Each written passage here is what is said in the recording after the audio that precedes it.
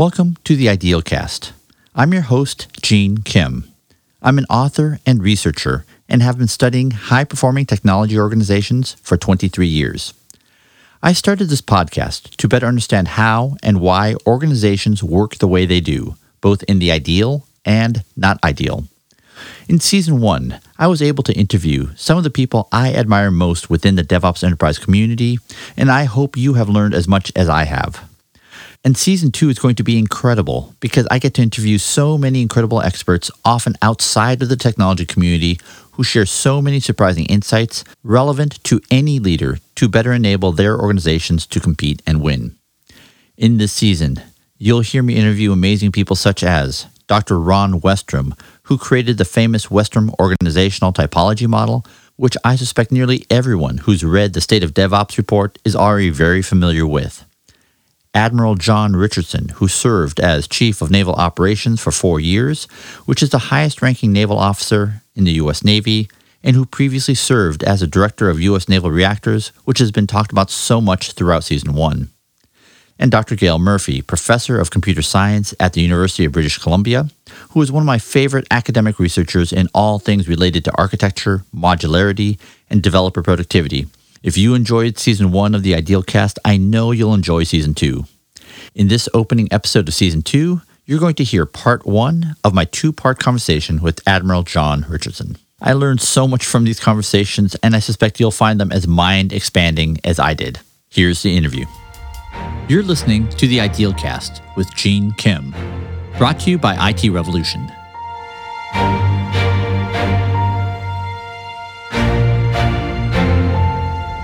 Welcome to the first episode of Season 2 of the Ideal Cast. Today, I'm so delighted that I have on Admiral John Richardson, formerly Chief of Naval Operations for the U.S. Navy, which is that service's highest-ranking officer. Over the years, Admiral Richardson's name has come up over and over again in my conversations with Dr. Stephen Spear, and I was so delighted when I was able to finally meet him last year. I am so grateful for how he tolerated the volumes of questions that I asked him, some of which I've been carrying around in my head literally for over 30 years. I learned so much from our interactions that I had to interview him for this podcast because I am certain that all of you will learn something as well. To motivate this statement, I feel like the best thing I can do right now is recite some of his amazing achievements. He served as the Chief of Naval Operations for 4 years, which is the professional head of the U.S. Navy, which reports into the Secretary of the Navy.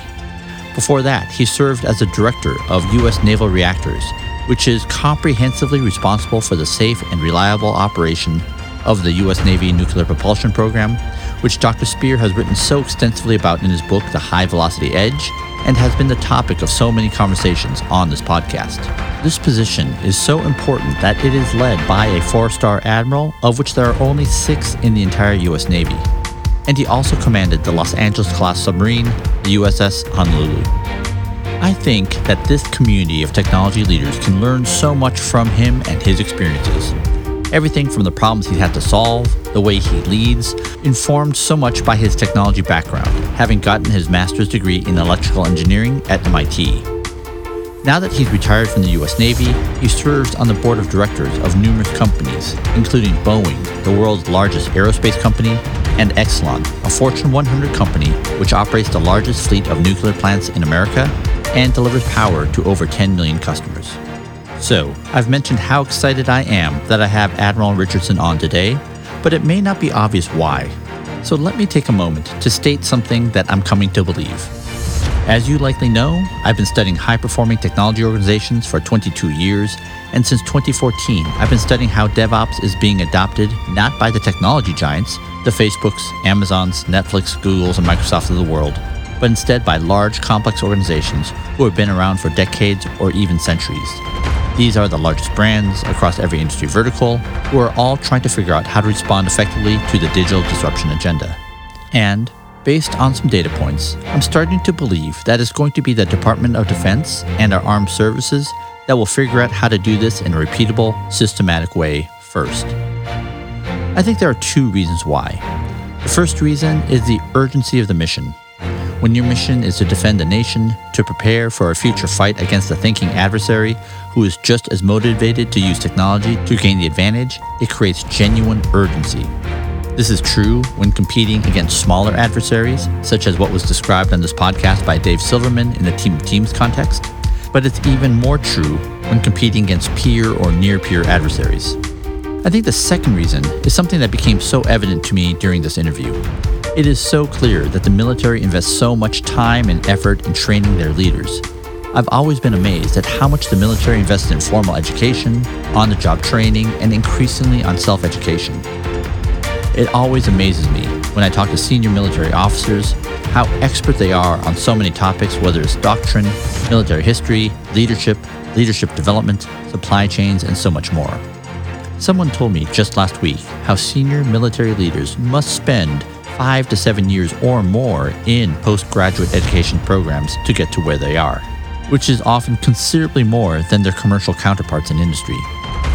I think these two factors will contribute to faster adoption and integration of digital capabilities into mission achievement in the DoD than in the commercial sector.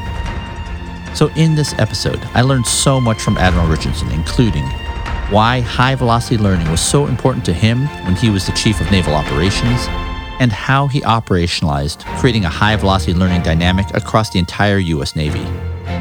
His theories of how we need to balance compliance and creativity, and some very specific advice on what leaders must do when the balance tilts too much towards compliance, when we've taken away the ability for people to unleash their full creative potential, which can be the source of incredible asymmetric advantage. Why he believes radical delegation is so important, and how he came to believe that creating leadership communities and connections are so important. And we explore where software competencies must show up in modern organizations. This is part one of a two-part interview. I trust you will be as dazzled as I was on what Admiral Richardson has to share. I learned so much and found it to be so inspirational.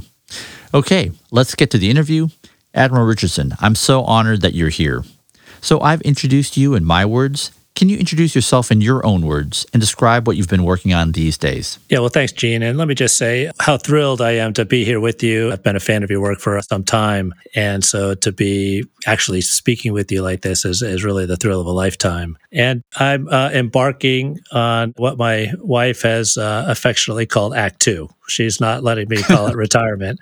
And Act Two consists of, a number of different activities, a portfolio of things that includes service on the boards of directors for Boeing and Exelon, as you said, and also another nuclear company called BWXT, which provides nuclear components, is into radiopharmaceuticals and some very creative work in the nuclear business.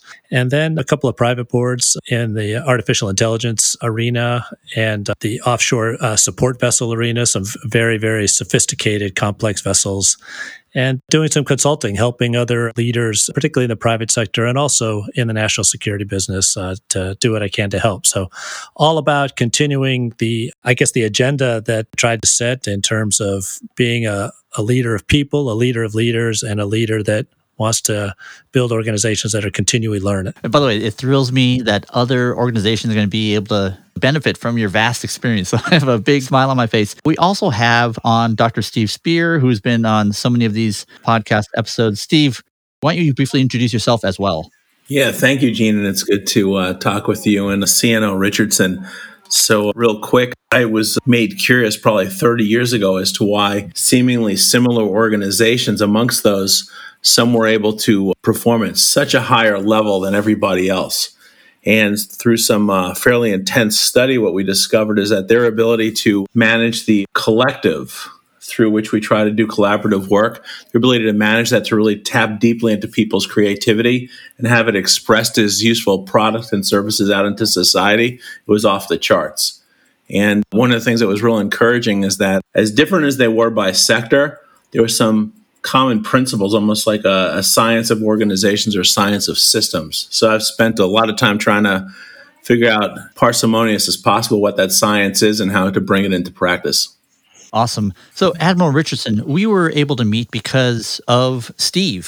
So, can you describe what about Steve's work caught your attention and what made it so important to you? Yeah, well, first, I was introduced to Steve by a colleague of mine who was a fellow submariner, very, very good friend, Dennis Murphy, who now works for Amgen. And he had become familiar with Steve's work and called me up and said, hey, you've got to take a look at this guy's thinking. And so I dove in, got I think, Steve, I got the book first. first and read through it. At this point, I was just about to become the director of naval reactors, and lo and behold, there's naval reactors as a major case study in the book. And so, Steve had me at hello here with respect to the way he approaches this question. And then, I got in touch with him, and it's been even more rich, this collaboration for probably close to 10 years now, Steve, I think, at the time we've been working together. And the thing that I find really powerful about Steve's approach is, one, as he said, it's pretty parsimonious, right? I would call it simple, but not simplistic, and also not easy to implement. Don't confuse simple with easy. It's actually challenging to achieve those levels of performance that he described with such a simple approach. I also liked it because it's scalable. Right. And so, the cycle that Steve describes could work at every dimension of an organization, from a small work center all the way up to a corporate level or an enterprise level. It's measurable, right? It's based on feedback. And so there's some hardcore measurements. You know when you're making progress. And then the thing that really captured me was that, by virtue of taking this very simple but powerful approach centered around feedback, you engage the people in your organization in a way that kind of sustains all of the excitement and thrill of a startup, but you can capture that and sustain it even for a mature organization. When you get that type of excitement coming to work every single day, you can't beat it. And so there's this kind of very analytic, but also a very powerful human dimension to Steve's approach to it. So that's what made it such a rich relationship as it is today.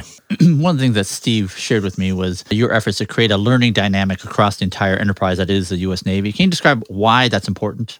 Why did it seem like that's something that was worthy of your time? I think it's going to be the decisive factor. In fact, if one lens to look at the difference between winning and losing, victory and defeat, success and failure, particularly when you're up against a thinking adversary or competitor, is who learns more quickly, right? And so, Steve and I have collaborated on a lot of different examples where it wasn't necessarily the technology, it wasn't necessarily the plan that you went in with.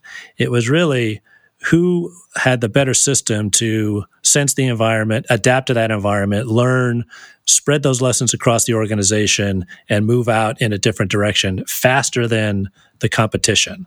And so, and as things have sped up, right, with the advent of the revolution that you spend so much time thinking about, Gene, it's become even more important, it seems to me, to be able to learn that much faster, right? And so I think it was absolutely fundamental to the success of the organization, particularly in a competitive environment, including, conflict. And can you talk a little bit more about the program that you would set up to go from that very aspirational goal, that statement that winner of the future fight depends on ability to learn and adapt? I mean, how do you go from a statement like that to influencing hundreds of thousands of sailors? Yeah. Well, the way that we approached it was to build it in as a separate and distinct, what I'll call a line of effort or a line of emphasis in our highest level plan, right? So the plan that I signed out for the Navy included this learning line of effort. And it also included some more traditional things that address the importance of our people and leader development. It addressed the importance of our mission and our operational doctrine, as you say. But this learning thing was new to everybody, and it took some time really to continue to talk through it and bring people into an understanding of, hey, why learning? And then exactly what does that mean? And so the first iteration in the Navy was sort of, if I wasn't in charge of a formal school, I'd breathe a sigh of relief because that learning stuff, that's for schools and I get off. And then we had to work through, no, this is everybody. Everybody's got to be learning at every level. And so it just took some soak time, to be honest, Gene. It's a lot of communication. I would say that when you do something this new in an organization, and a lot of times leaders underestimate the amount of just personal energy and fortitude it's going to take to see it through. And so, I was lucky to have a number of leaders that really pitched in, made this happen. And it's still unfolding, Gene. It's something will never stop. You've just got to do that. So you set some sort of high-level goals And then that penetrates down into the organization, and each person has a program that at their level of the team supports the higher level objectives and move out. You just make it part of the business. That's awesome, and I love that statement where that sigh of relief when you are sure that it's someone else's job. Yeah, that doesn't feel delegated away. We've all been there.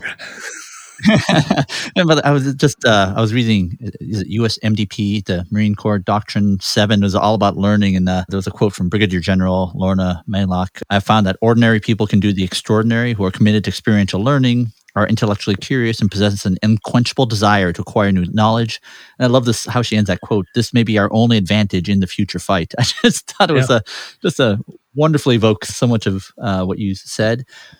Can you talk about maybe one thing that you did that was effective in demonstrating to what extent you are owning your piece of creating this learning dynamic? First of all, it's really not about me, Gene. And so I would give the credit to some of the people that really worked so hard and creatively to set up, I would say, a curriculum for leader development where we kind of tried to bake these types of skills into how we train and develop our new leaders, right? And so there's a lot, I think, that goes with that, because once you train everybody to learn, they're going to want to go and do that, right? They're going to want to go and lead and put all of these skills to work. And so the aspects and the ingredients for delegation, right? So you can go off and let them do this learning, this experimentation, this adapting on their own with full ownership of their part of the organization. That's watching that happen is just very, very exciting. I've got to tell you that from my particular standpoint, I try and live by verse 17 of the Tao, right? Where the ultimate leader, the people say they did it themselves. And so if I can be completely, invisible in this and the organization just gets better, that would be, my ultimate goal. But they did a tremendous amount of work to adjust our leader development process to bring together leaders that would give everybody trust and confidence in one another that they could do that delegation. We all shared the same value system, and we were going to learn on the fly and help one another. And just to make sure I'm hearing what you're saying that outcome of that group coalescing and owning those objectives is a point of particular pride and evidence that this actually moved the needle on these objectives that you talked about? Yeah, we hope so. And in fact, one sort of very discrete, measurable example would be after about 2.5 years, we'd achieved a lot of the objectives in the first plan. And so it's time to refresh the plan and put out a new set of objectives and get everybody going on those. And by the way, what year was that? This was probably 2018 for the second edition. And I can send you these things if you like. Oh, gosh. Yeah. Oh, yes. Yeah. And so as we were thinking about the structure of version 2, we wanted it to be continuous, right? In fact, we built in this kind of very DevOps thing. Hey, this is version 1, implying that it's going to be modified. And so this was the design for maintaining maritime superiority version 2. And I said, hey, I know that this learning line of effort is really giving people a challenge. Do we want to work it in or eliminate it? And the feedback was, after they thought about it, no, we've really come to kind of like it, so we'd like to keep it in version 2. So that was a nice validation that it had some penetration into the organization and it was being adopted. And what was potentially on the table to be taken out or to be left in? Whether it was going to be a discrete line of emphasis, And so I was like, hey, if this is too complicated, we can think about maybe, another way to get at it, write it out. And they said, no, we've kind of come to like it, so let's leave it in. Gene here. Okay, Admiral Richardson did indeed send me those documents, and holy cow, they are amazing. I had mentioned just how much fun I had reading some of the U.S. Marine Corps doctrinal publications such as MCDP-1 and the recently published MCDP-7 that I just mentioned. I didn't realize until I had read the documents that Admiral Richardson sent that these were public planning documents that serve a somewhat similar function. I'll just read about how it was announced on the U.S. Navy website. The headline reads, CNO releases a design for maintaining maritime superiority from Chief of Naval Operations, Admiral John Richardson, January 5, 2016. This is a document that addresses how the Navy will adapt to changes in the security environment and continue to fulfill its mission. And then there's a link to read the document. So that looks like, the equivalent of a press release announcing the availability of this document. And a quick Google search shows how widely this document was read and commented upon within the naval community and the defense industry. I loved reading it because it does such a superb job in doing what great vision and mission documents do. I want to read a couple of parts of this document, especially the introductions, for a couple of reasons. One, it's so clearly written. And two, there are some real surprises, which I think many of you will find quite inspirational. So this is the 1.0 document published in January 2016. And the version 2.0 document, which Admiral Richardson mentioned, was published nearly 3 years later.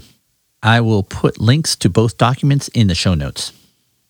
So version 1 was an 8-page document. I'm going to read through it just because so much of what Admiral Richardson talks about you can find here.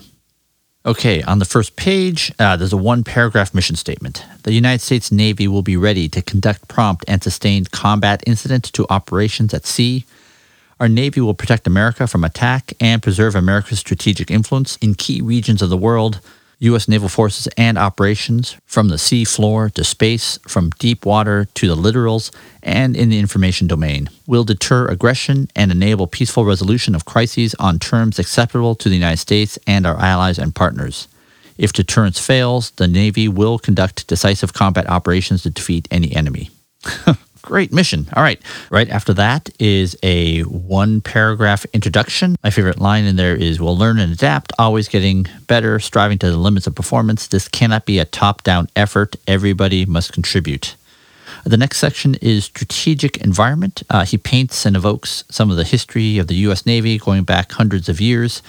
This is about 2.5 pages. The really great part here is that he frames 3 problems that shape the strategy and his thinking. I'm going to read a couple of sections just because I think it's, one, marvelously written, so clearly communicates the urgency that he feels, and I think you'll find it incredibly relevant to the work any technology leader will feel viscerally, regardless of industry. The first of the 3 global forces he talks about is how the world is increasingly reliant upon traffic on the oceans, seas, and waterways. He calls it the classic maritime system. As the global economy continues to expand and become more connected, this maritime system is becoming more heavily used, more stressed, and more contested than ever before. The next 2 astound me. A second, increasingly influential force is the rise of the global information system. The information that rides on the servers, undersea cables, satellites, and wireless networks that increasingly envelop and connect the globe. Newer than the maritime system, the information system is more pervasive, enabling an even greater multitude of connections between people and at a much lower cost of entry. Literally, an individual with a computer is a powerful actor in the system. Information, now passed in near real time across links that continue to multiply, is in turn driving an accelerated rate of change, from music to medicine, from microfinance to missiles. Okay, here's the third one, which mentions Moore's Law. The third interrelated force is increasing rate of technological creation and adoption. This is not just in information technologies, where Dr. Gordon Moore's projections of exponential advances in processing, storage, and switches continue to be realized. Scientists are also unlocking new properties of commonplace materials and creating new materials altogether at astonishing speeds. And as technology is introduced at an ever-accelerating rate, it is being adopted by society just as fast. People are using these new tools as quickly as they are introduced in new and novel ways. So, for anyone in the technology community, isn't it interesting that 2 of the 3 factors that are shaping naval strategy are technology related? I just find that so super interesting. It just shows that the work that we are doing in this community matter to people who matter. Okay, one last thing I'll read here, just because it's so prevalent in the DoD. I'll quote, "And the competitors themselves have changed. For the first time in 25 years, the United States is facing a return to great power competition. These goals of potential adversaries are backed by a growing arsenal of high-end warfighting capabilities, many of which are focused specifically on our vulnerabilities and are increasingly designed from the ground up to leverage the maritime, technological, and information systems. They continue to develop and field information-enabled weapons, both kinetic and non-kinetic, with increasing range, precision, and destructive capacity. What I love this document is that it communicates so clearly and simply in a way that can be copied by others. So if you watch the presentation given by the Kessel Run team, that amazing program in the U.S. Air Force, you're going to hear very similar statements of goals and aspirations. This was a presentation that was given at the DevOps Enterprise Summit in Las Vegas last year by Adam Furtado, a branch chief at Kessel Run, and Lauren Knausenberger, deputy CIO inside the U.S. Air Force.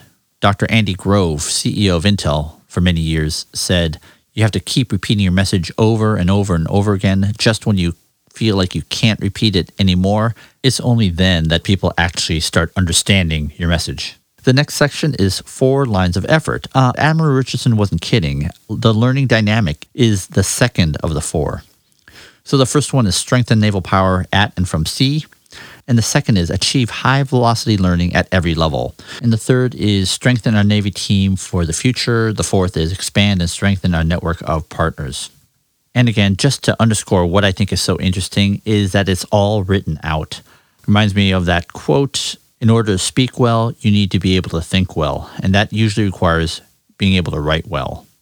I'm cognizant that I'm reading a lot from a document that anyone can download and read by themselves. But I do so just because I think these documents model so well what so many of us in the technology leadership community are trying to do. Set high standards, create a sense of urgency, communicate values that we think are important. And I think these letters just do a phenomenal job in showing how writing can be an enormous aid to helping achieve those objectives. Okay, back to the interview. I want to ask before I forget, I love that sort of end outcome that you state where the organization has fully owned the objectives, their hearts are in it and they're bringing their best energy to the achievement of those outcomes, and the leaders left with not left to do, maybe just to overstate what you said. What do you do with the leader who is actually afraid of that concept? Because what they might hear is, oh, holy cow, right?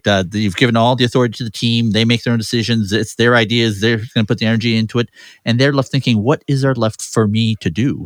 Right. And I think there's a fear there that now I'm utterly irrelevant. Can you maybe just directly speak to that an anonymous person who might feel that way? Yeah. What is it that you would want them to see? I would say that I can 100% guarantee that there are things as a leader that only you can do. And that what you have done by virtue of enabling the team to perform at their maximum level and do a lot of the things that perhaps you were doing before, you've learned that those are actually things you can delegate very effectively, in fact, more effectively than doing it all yourself. And now that illuminates those things that perhaps only you can do. And so you need to, spend some time identifying what those things are, because they're super important to the organization, and you're the only one who can get them done. And so it provides you some intellectual space to get after those very important things. Strategic thinking, working at across, leader to leader at your peer level, et cetera. Those are things that only you can do. They may not take as much time as you're used to spending, but they have a much bigger impact. Wow, that's awesome. Maybe to go into some concrete scenarios. I think we've all witnessed situations where an organization that once exhibited these kind of dynamic learning characteristics, they start to calcify. So when I attended Steve's workshop at MIT, I met him in 2014. I love the way he cast the U.S. space program in the 1960s as one of fundamental dynamic learning. I recently read Gene Kranz's book, Failure's Not an Option.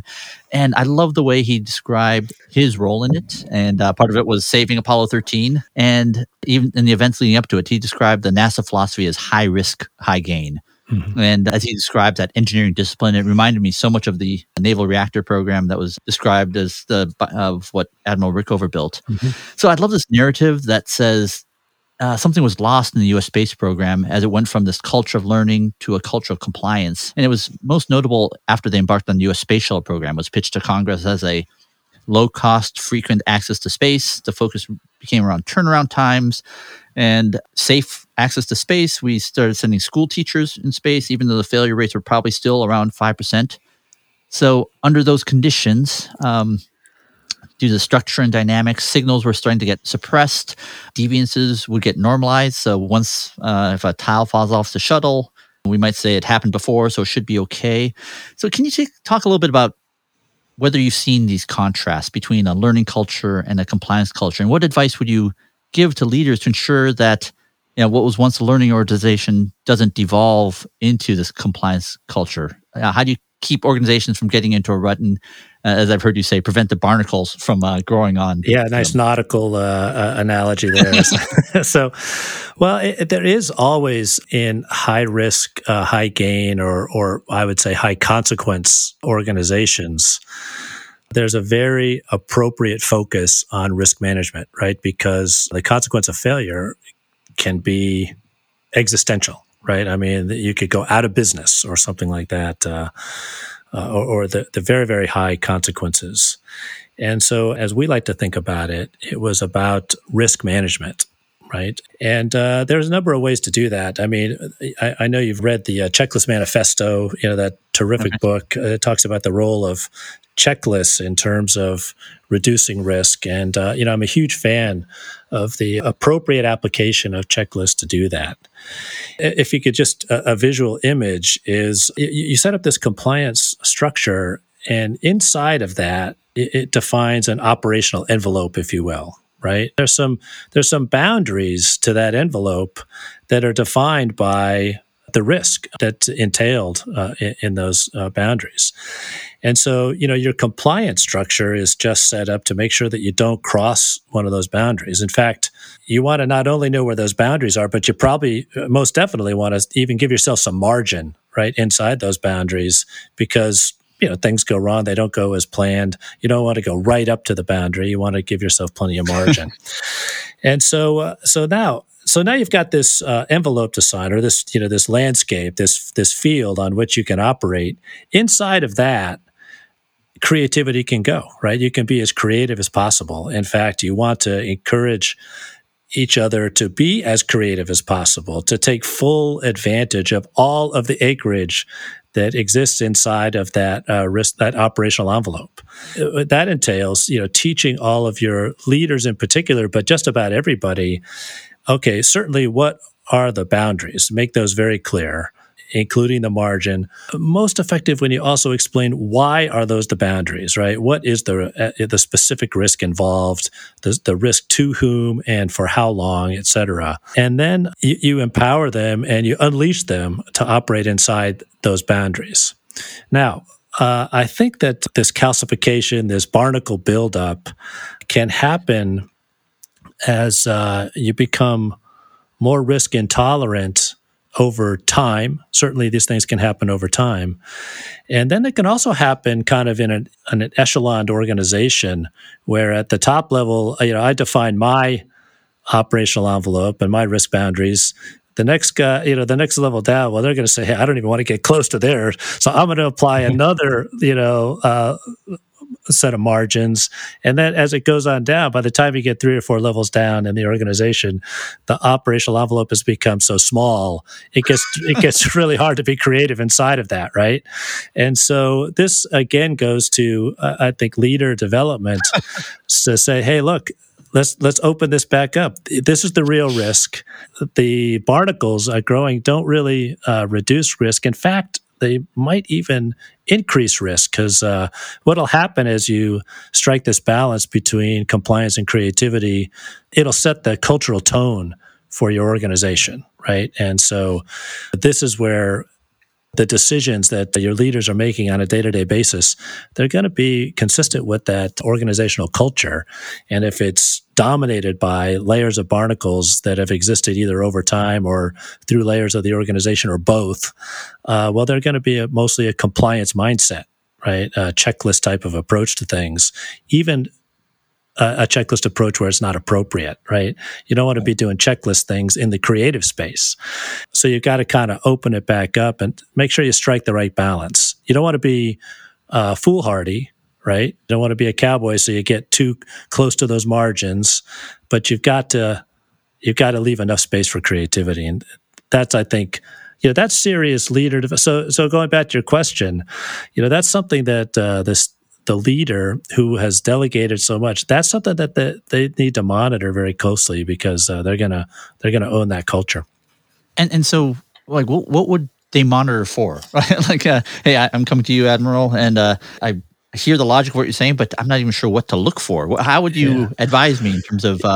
Yeah, I think that some could be just take a look at the policies, right? So you've got your policies that define the risk tolerance, and then take a look at the policies that exist out in the other parts of the organization.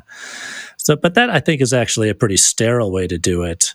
A much more rich way to do it is to really just have conversations amongst leaders, right? And communicate kind of what we call commander's intent, right? And, the team of teams concept centers on this because, hey, at some point, all of the laptops are going to go shut, all the tough books are going to go shut, and you're going to go off and execute.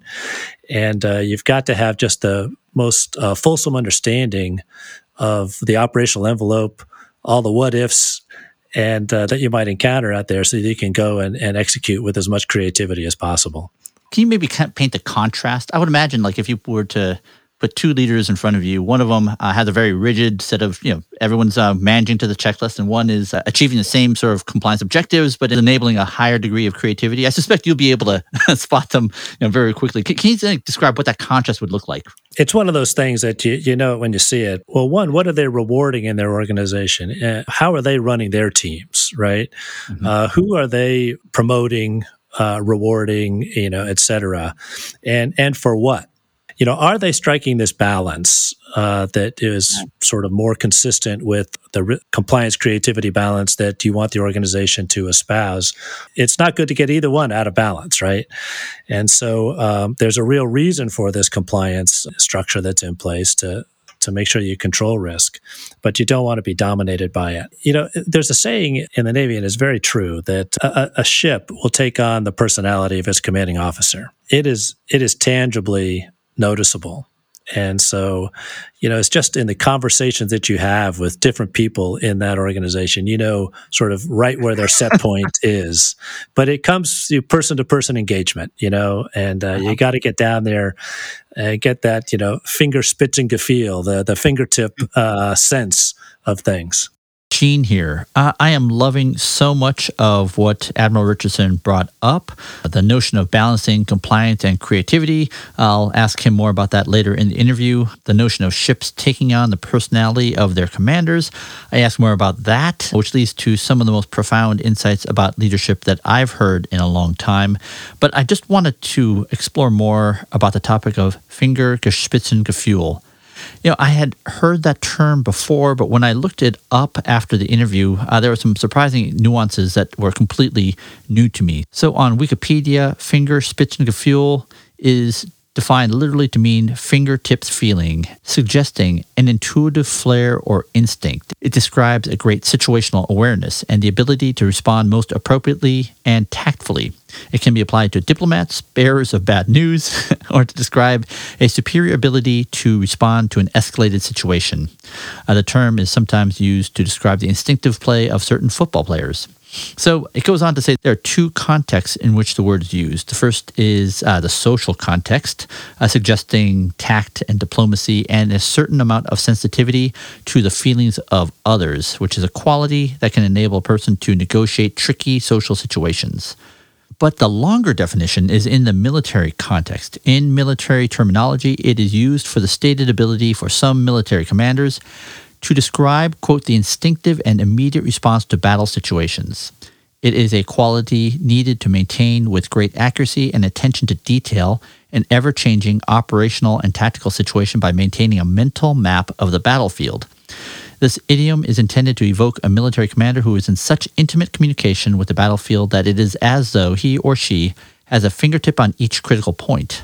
The term is only figurative and cannot itself give a realistic picture of the ability being described. It is cognitively related to personal possession of multiple intelligences, notably those pertinent to visual and spatial data processing. The term suggests that in addition to any discursive processing of information that the commander may be conducting, such as mentally considering a specific plan. The commander is automatically establishing cognitive relationships between disparate pieces of information as they arrive and is able to immediately resynthesize their mental model of the battlefield. So they give an example of how maps are somewhat static and things that you might put on the map, like men, materials, weapons can change far more rapidly than a cartographer could change a map. And so a commander with fingers, spits, and gefühl could hold such a map in their mind and adjust it by incorporating any significant information that was received.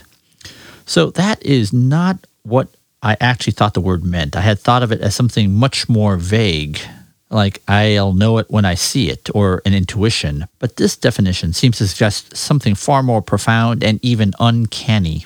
It seems to suggest an ability to understand what is going on, informed by lots of disparate information, to adjust that person's mental model of what is actually going on so they can best sense make and respond. That is super cool, and you're going to hear a lot about what Admiral Richardson believes is required to be able to get that uncanny ability to predict the world around you. Okay, back to the interview. Steve, I'm sure you have some thoughts on compliance versus creativity. Oh yeah, Gene, thanks for asking. So, a couple of quick thoughts here is the importance that CNO was talking about of having guardrails. We were talking also about things like checklists and guardrails, and I think actually guardrails are critically important to allow compliance and creativity. It's not one or the other. If I know how I'm supposed to appear to the larger system of which I'm a part, then so long as I don't violate those agreements, the guardrails, I can do pretty much anything and be as creative as I want to be, just so long as I'm compliant with those agreements. And now connecting that to this notion of checklists, in part what checklists is supposed to tell us is when we're starting to veer towards those guardrails, starting to lose control and start presenting risk. And it's not only risk within our locality, but risk in our relationship to the larger system. And so just one last thought to think about this is it got entered into the conversation, this idea of flat organizations and whatnot. I mean, not our conversation, but just sort of the dialogue about management, flat organizations. And it never made sense to me because, if I'm working within my guardrails, that's actually liberating. It sounds kind of contradictory. It's liberating because it gives me all this latitude to be creative within the guardrails. If I start veering towards the guardrails, I need help. And if I'm in a flat organization, who the heck do I ask for help? I mean, I need someone whose job is actually to manage the guardrail and the relationship I have with you, so that if I'm going to violate that guardrail or we have to negotiate the guardrail, there's someone there to facilitate that. You're smiling, John. Maybe can you maybe verbalize what you're... Yeah, I think we can open up a whole part of this dialogue that talks about leader development and how do you kind of unleash a leader's full capability within that structure. But before we go there, Gene, I also want to relate that we're talking about people here, right? And so they respond, in a very human way. And so how a particular leader might behave as he approaches a guardrail might depend an awful lot on how he was treated the last time he approached it, or maybe crossed over it. If it's a very risk intolerant or punitive thing, then he's going to remember that, and he's going to apply his own, increased margin. And so you'll see, that creativity just kind of slowly suffocate out. And so, there's all sorts of discussions about, hey, are we a no fault or zero tolerance type of an organization? That's something, again, that bears a lot of thought between a leader and another leader, right? As you were talking about, I loved your phrase, simple, not easy. We all strive for simplicity, but there's nothing easy about it. And when you describe kind of the way a set of compliance controls might cascade down, I can't imagine something easier than, if I'm a leader and I have like 100, safety, checklists, I'll give 10 to that person, 10 to this person, right? We'll just sort of decompose it down, right? And job done. That seems like a very easy way to distribute compliance responsibilities across an organization, but I suspect that does not lead to the best outcomes, right? Because now everyone's managing to the compliance objective versus, really the large objective, of which compliance is in service of. Does that resonate with you? And like, how do you sort of prevent that leader from that mechanical distribution of compliance responsibility to a team, right? I'll take these 50 and distribute them out. Well, certainly there is a role for efficient delegation of, these parts of the compliance piece are yours, right? But I think to really achieve sort of the maximum performance, particularly, as I said, against a learning and responding adversary or competitor, spend a lot of time on crafting what we would call commander's guidance. That would be something I always think it should fit on a 5x8 card. Very concise. A litmus test for that is, hey, if a leader gets completely separated from headquarters, right, and can't communicate, but they're out there, they've got responsibilities, they still have to move the ball downfield, achieve the mission. If they just consult this commander's guidance, they would know what to do to continue to contribute, to the overall team's objectives. There's a lot of, I think, supporting assumptions that go with that type of an arrangement. So, for instance, okay, where is my risk tolerance, right? I'm going to delegate this risk to you. That's yours to control. But if you go outside those boundaries, we got to talk, right? So there's not only commander's guidance, command, but there's also feedback, right? And so, I'm sending a teammate out to achieve this objective and a remote part of the organization. And you can think about remote in a lot of ways. It doesn't have to be geographic. And, you own that, right? And here's the set of assumptions that go along with that. An understanding of the guardrails, as Steve put it, understanding of our best characterization of the environment. That's all part of it. If you go out there and it doesn't look anything like that, call me up, right? Because we got problems. And so there's this kind of command and feedback in the structure. And so it really does, kind of really depend on a dialogue between leaders. And that forms the basis for those times when, hey, if a leader does get separated or out of communication, they've got all of that to draw on, all of that context. And they can continue to move forward, contribute to the mission until they get back in communication. So, and I've heard you say the goal is to reconnect with the first principles of the organization, with energy, enthusiasm, to unleash creativity. Is that embodied in the 5x8 card? Is that sort of in the backup material? Like, how does where does that fit in? I think a lot of that goes in your leader development program, right? Because that's some serious foundational work. And so the 5x8, I think, would be a little bit more mission dependent, right? So, hey, given that you've kind of been brought up as a leader in this organization, and we have done the genetic engineering to instill you with our culture, instill you with our values, we've set that balance between compliance and creativity. All of that is foundational work, right? And those are the confidence building measures that allow leaders to have that trust and confidence in one another, that each is going to do what they need to do, right, for the good of the team. And so then, the 5x8 is, hey, this is our mission. Given that foundation, as to how we're going to go about doing things, this is what we want to do. So, by all means, here are the things that are good to do. And you might want to flip it over and say, hey, please don't do these things, right? It just won't be helpful. So I think it's sort of, the investment you make in leader development is really important in terms of defining that culture in people, and then based on the trust and confidence that is instilled by virtue of that program, you can then give them the commander's guidance for this mission. They go off and do it. So interesting. And you said one thing that really caught my attention is you observe the behaviors of what happens when someone strays too close to the boundary or crosses it, right? You said that how that leader will behave in that situation is often dependent on what happened the last time he or she was there, right? I can imagine some situations, right? They get written up, they get punished, right? Yeah. And might not be for violating a rule. It might be violating a norm. It's like stay in your lane. It's my lane, not yours. Versus one that leads to a far more constructive, maybe generative, something where it's like, oh my goodness, that's actually a terrible rule. Let's revisit whether that rule should exist. Does that resonate with you in terms of like what you meant by what happened last time?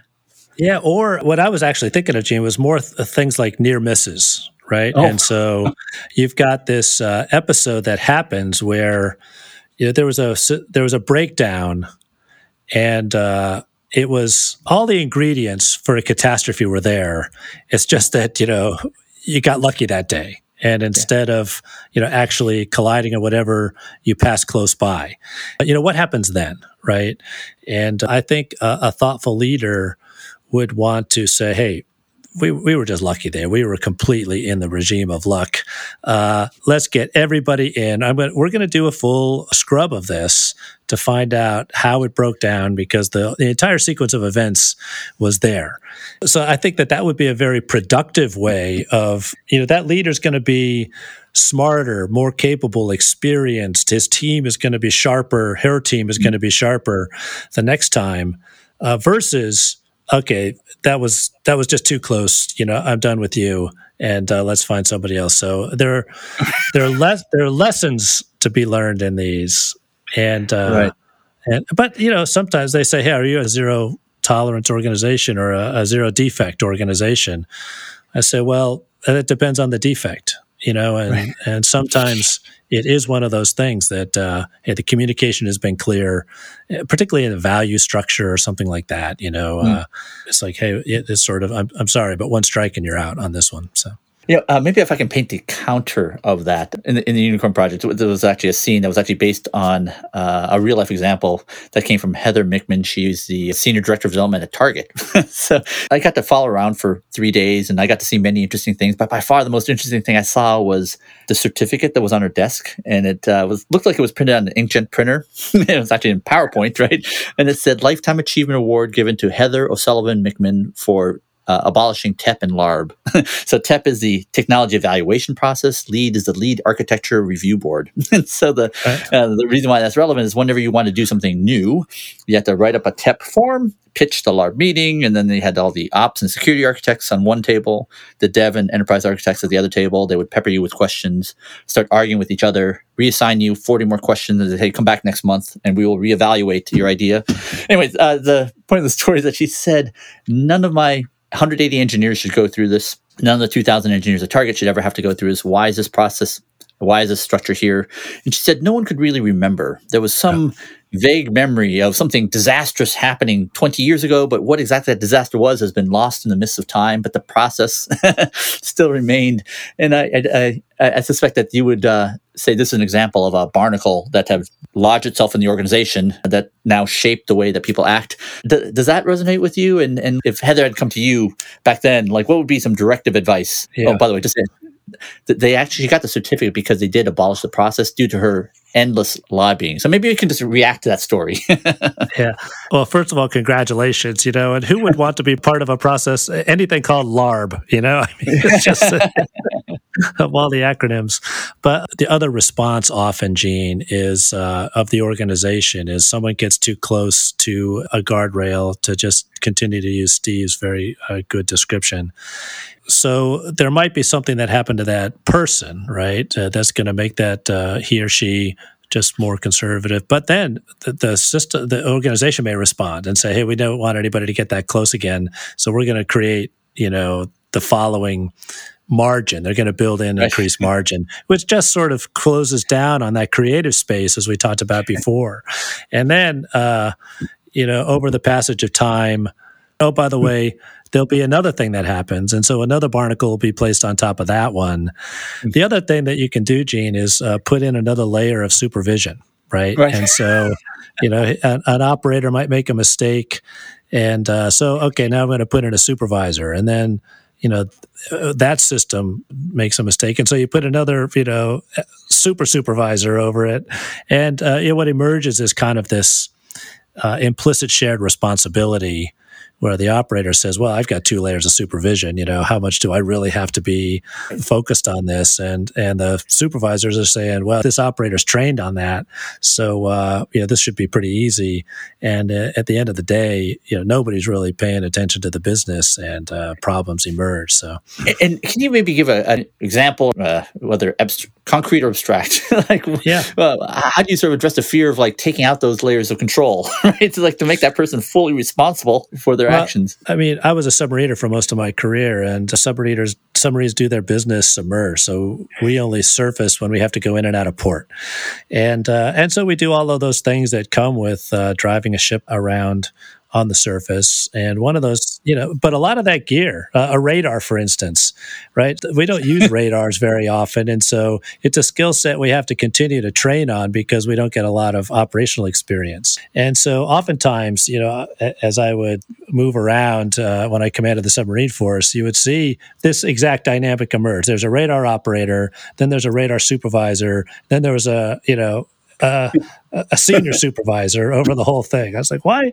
do we need three people to operate the radar, right? And so it goes back to, does that radar operator really get the sense that he or she owns that part of the business, right? Have they won the expertise, right? There's kind of four ingredients for ownership as we kind of boiled it down. One is you got to know what you're doing. So you have to, no kidding, be an expert at what you're doing. And then we're very familiar with sort of responsibility. You're going to be responsible for that. And, oh, by the way, you'll be accountable for that.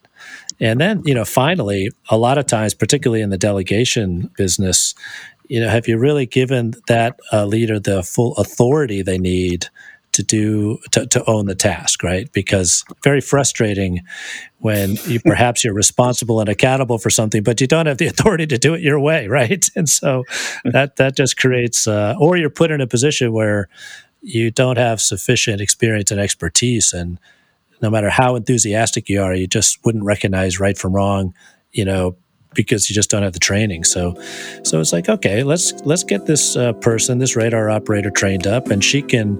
It's not above her capabilities, and make it clear that we're all relying on her, and she'll do terrific. And that's what you almost always what happened. I hope you're enjoying this conversation as much as I am. I absolutely love Admiral John Richardson's view of leadership, and it's been amazing to see how frequently his work has been studied and referenced within the technology community inside the U.S. Department of Defense. We are well underway in creating our 2021 Virtual DevOps Enterprise Summit Europe event with the goal of making it our best programming ever. One of the announced speakers is Dr. Ron Westrom, whose work is so familiar to so many of us within the DevOps Enterprise community. This virtual conference will be held on May 18th to the 20th. Go to events.itrevolution.com/virtual and use the code IDEALCAST to get $150 off your registration. And you may have noticed that the DevOps Enterprise video library has been loaded with new content. Behind the scenes, we've been working to add all the talks from all our previous conferences. This is nearly 1,000 talks, dating all the way back to 2014. We're publishing them in batches, so check back in weekly to see what's new. To test it out, try searching for Dr. Andre Martin. His incredibly popular session from Las Vegas 2019 hasn't been released to the public until now. Go to videolibrary.doesvirtual.com to access it.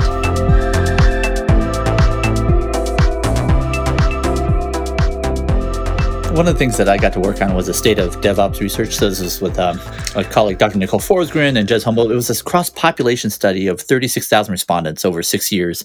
And, we learned what high performance looks like. And we learned what, not high performance looked like. And we could actually correlate and even predict kind of what behaviors, what architectural attributes, what cultural attributes led to high performance. One of the neatest findings was that having to get approvals from distant approval boards made every metric go the wrong way. And I think it was just these lovely things that really show when responsibility is shared across too broad of a surface area, like you never get the results that you want. I'm guessing that resonates with your own experiences. That's exactly it. Admiral Rickover used to say, if I didn't have a name and a phone number, I didn't really have somebody responsible, right? That you could call up and say, what is going on? It's not awesome. A bad analogy. Holy cow, that story of a submarine operator having 2 levels of supervision because of the infrequent opportunities to practice on a submarine is so amazing. And I think Admiral Richardson's story of being able to safely remove those levels of supervision and increase effectiveness and efficiency and safety is fabulous. The 4 elements that he talked about were expertise, responsibility, accountability, and authority. I am sure that story resonates with everyone in the technology community. Adrian Cockcroft, famous for his work at Sun, at eBay, Netflix, and now at AWS, he talked about the phenomena of scar tissue.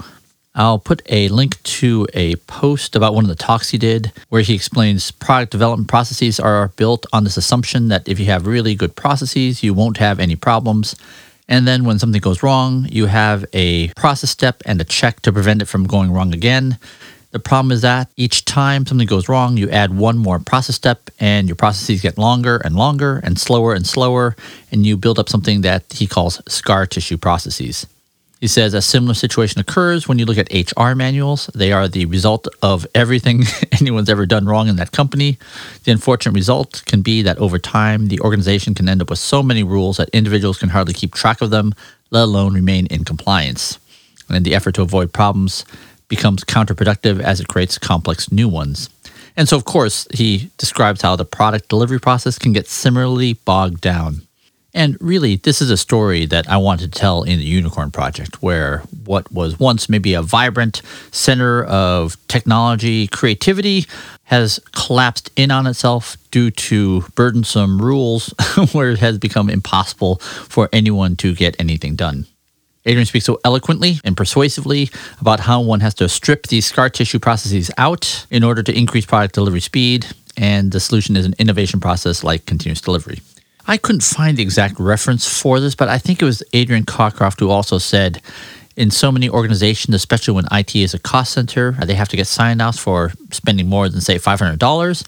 And yet those are exactly the same organizations that will put 15 highly paid engineers in a room together to approve changes. And according to the meeting cost calculator, those 15 people at a salary of, say, $150,000 a year, that 1 hour meeting just cost $1,200. So, all right, back to the interview. When you said that every ship inherits the personality of their commanding officer, I mean, wouldn't it be easier if that weren't true? Do you ever find yourself wanting, like, just for your sanity, that there were more uniformity across your captains, or is that naive and wrong-headed?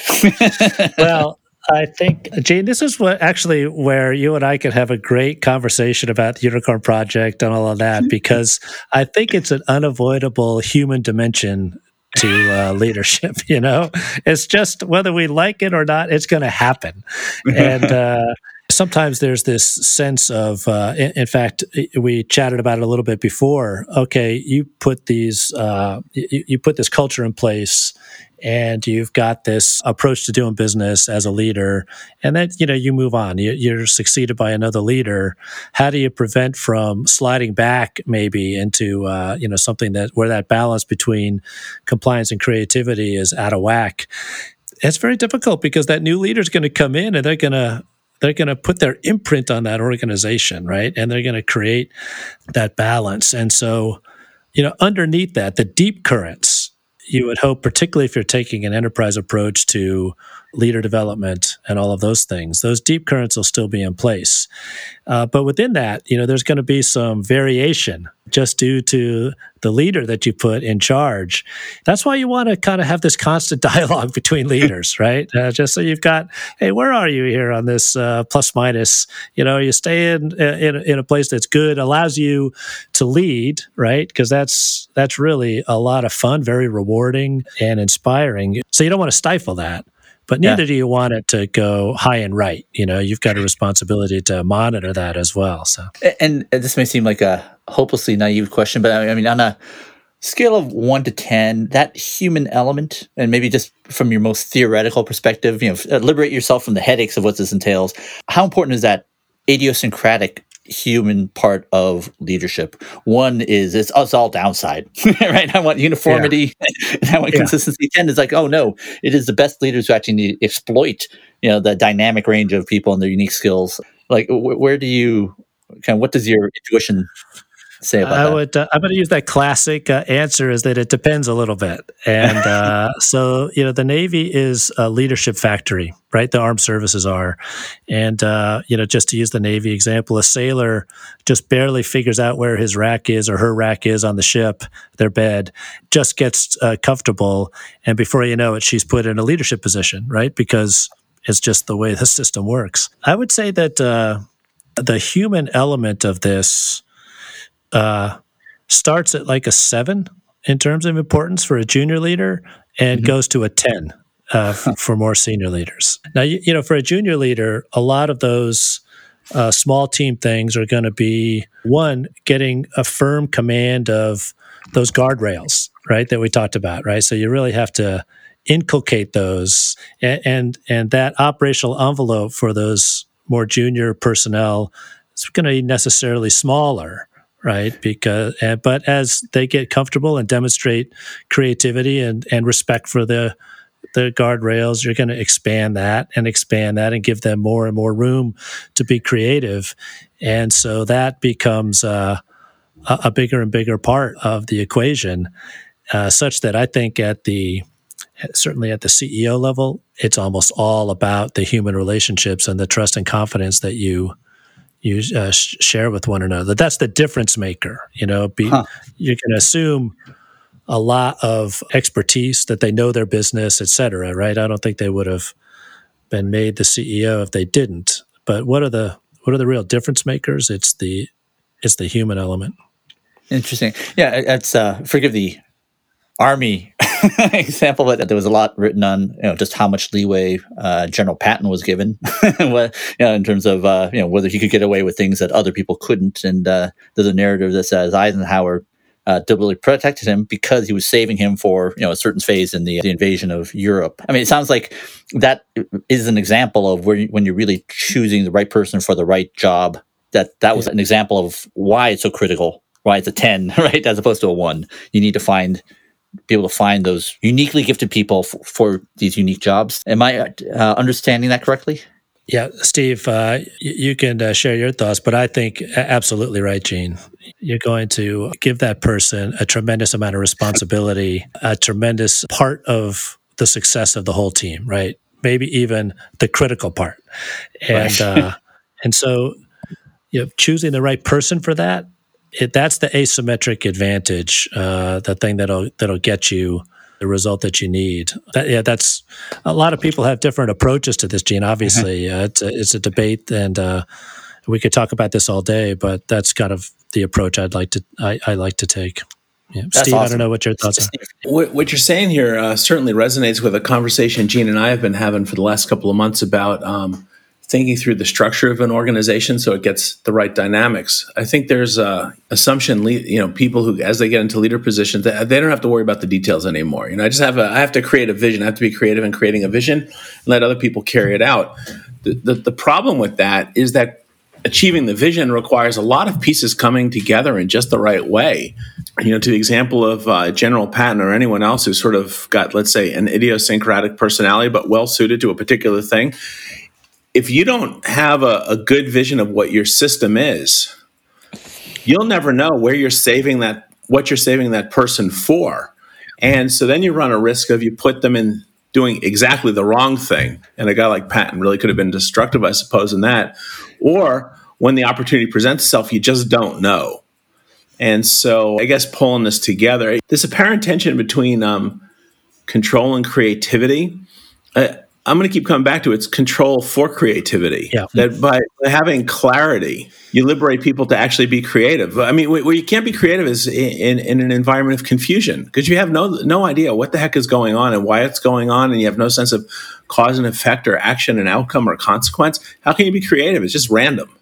But when you have clarity around you, then all of a sudden it's like, oh, now I can see where I can go, and when I try something, I can see the consequence. Yeah, we like to use the jazz musician analogy, to just get after what Steve just described. And so, first of all, those titans of jazz music, of course, they have worked so much on the technical aspects of playing their instrument, and they're masters. And then even the music they play, it's got a key signature, it's got a chord structure, it's got, all of those things. Inside that is where the creativity happens, and they can riff and do all of that. So it's creating beauty within these constraints that is the genius of leadership, I think. If I can just, again, pause for a moment.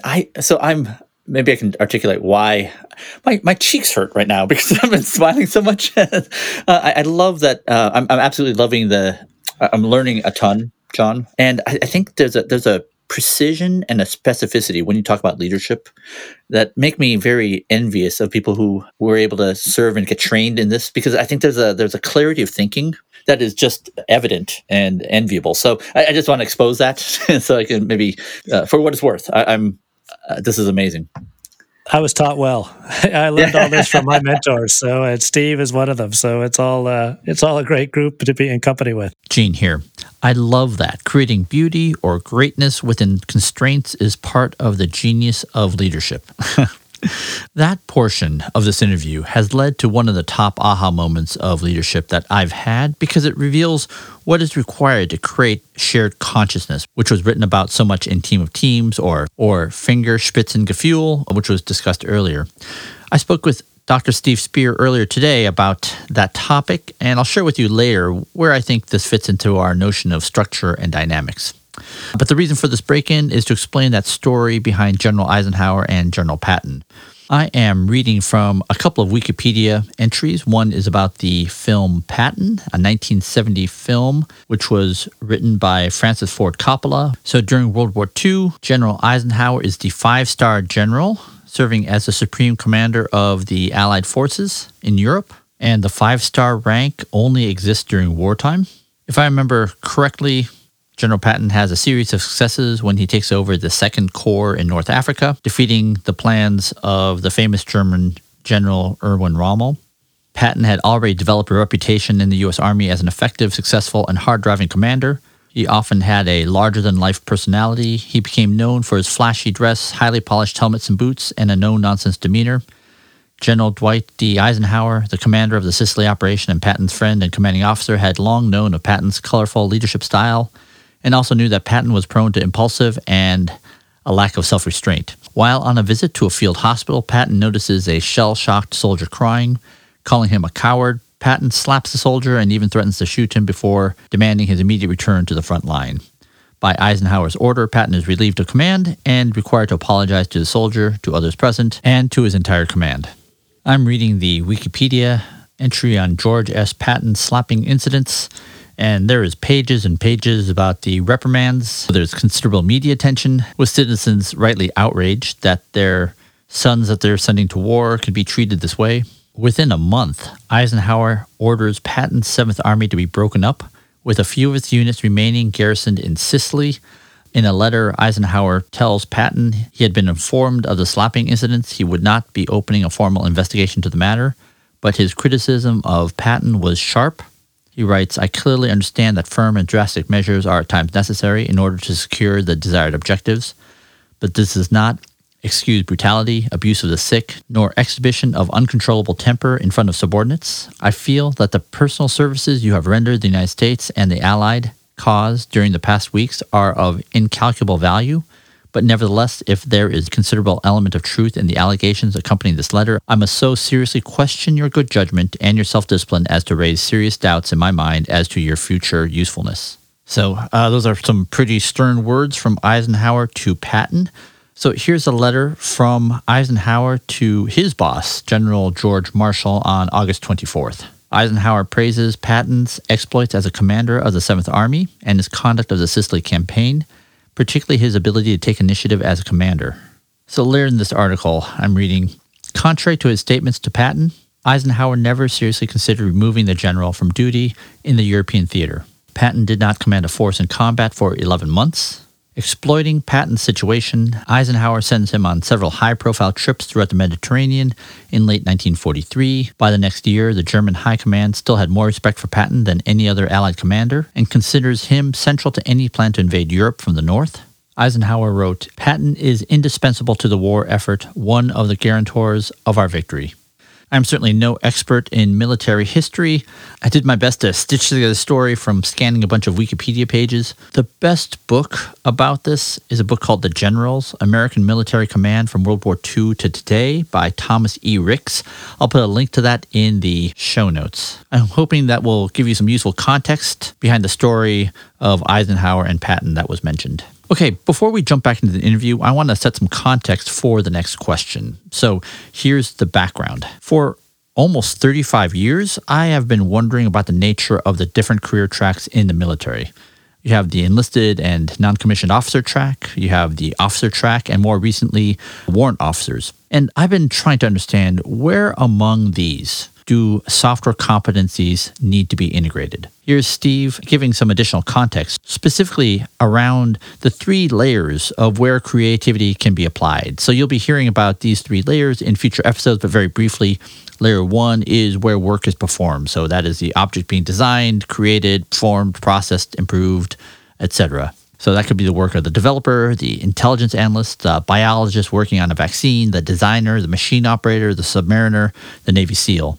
Layer 2 is the equipment and instrumentation through which creativity is expressed. So this could be the IDE, the code editor, the CAD layout tools, the lab bench, the lathe, the heat treat oven, the sonar, the communications and controls and armaments. And then layer 3 are the processes for which we integrate the pieces into a harmonized whole. And that incorporates the system-level goals, the structure and architecture, the interfaces, in other words, the sanctioned ways that those component pieces can communicate with each other, and the work methods. So among those 3 layers, among those 3 tracks within the military, where does a software competency fit? So here's Steve setting some of that context. Our side conversation, which has been entirely speculative and data-free about this the career track for enlisted versus officers. Maybe I can offer some background now. Where Gene and I have been talking is around this idea that the processes of an organization, that we can bring individual contribution towards some harmonized collective purpose. I guess the first thing is the reason we form organizations is because we have problems to solve collectively that we can't solve individually.